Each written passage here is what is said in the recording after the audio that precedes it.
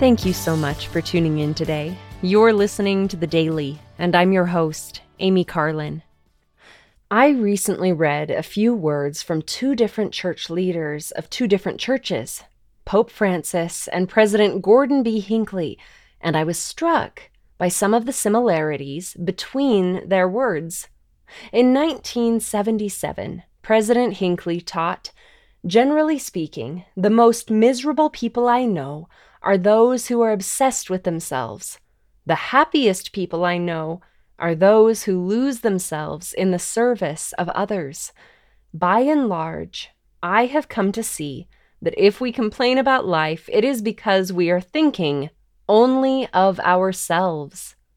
And in 2017, Pope Francis said, "Rivers do not drink their own water. Trees do not eat their own fruit. The sun does not shine on itself, and flowers do not spread their fragrance for themselves. Living for others is a rule of nature. We are all born to help each other.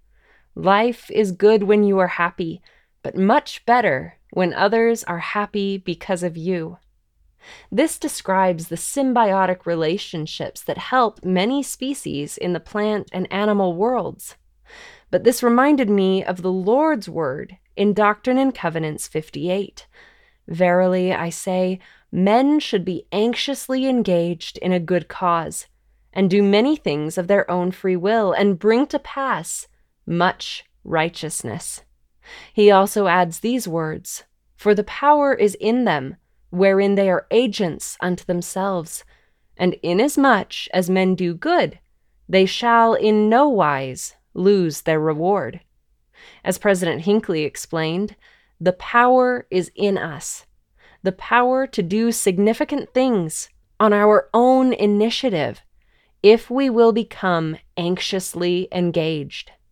During his mortal ministry, Jesus Christ taught, "Whosoever will save his life shall lose it.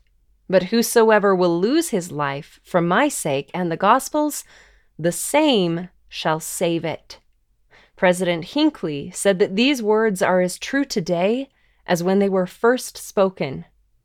As we reach out and serve others, we live in harmony with the eternal law of service.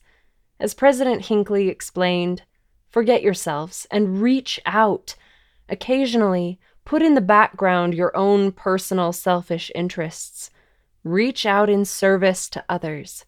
In so doing, you will find the pot of gold at the end of the rainbow. Thank you again for listening today. The Daily is brought to you by The Church of Jesus Christ of Latter-day Saints.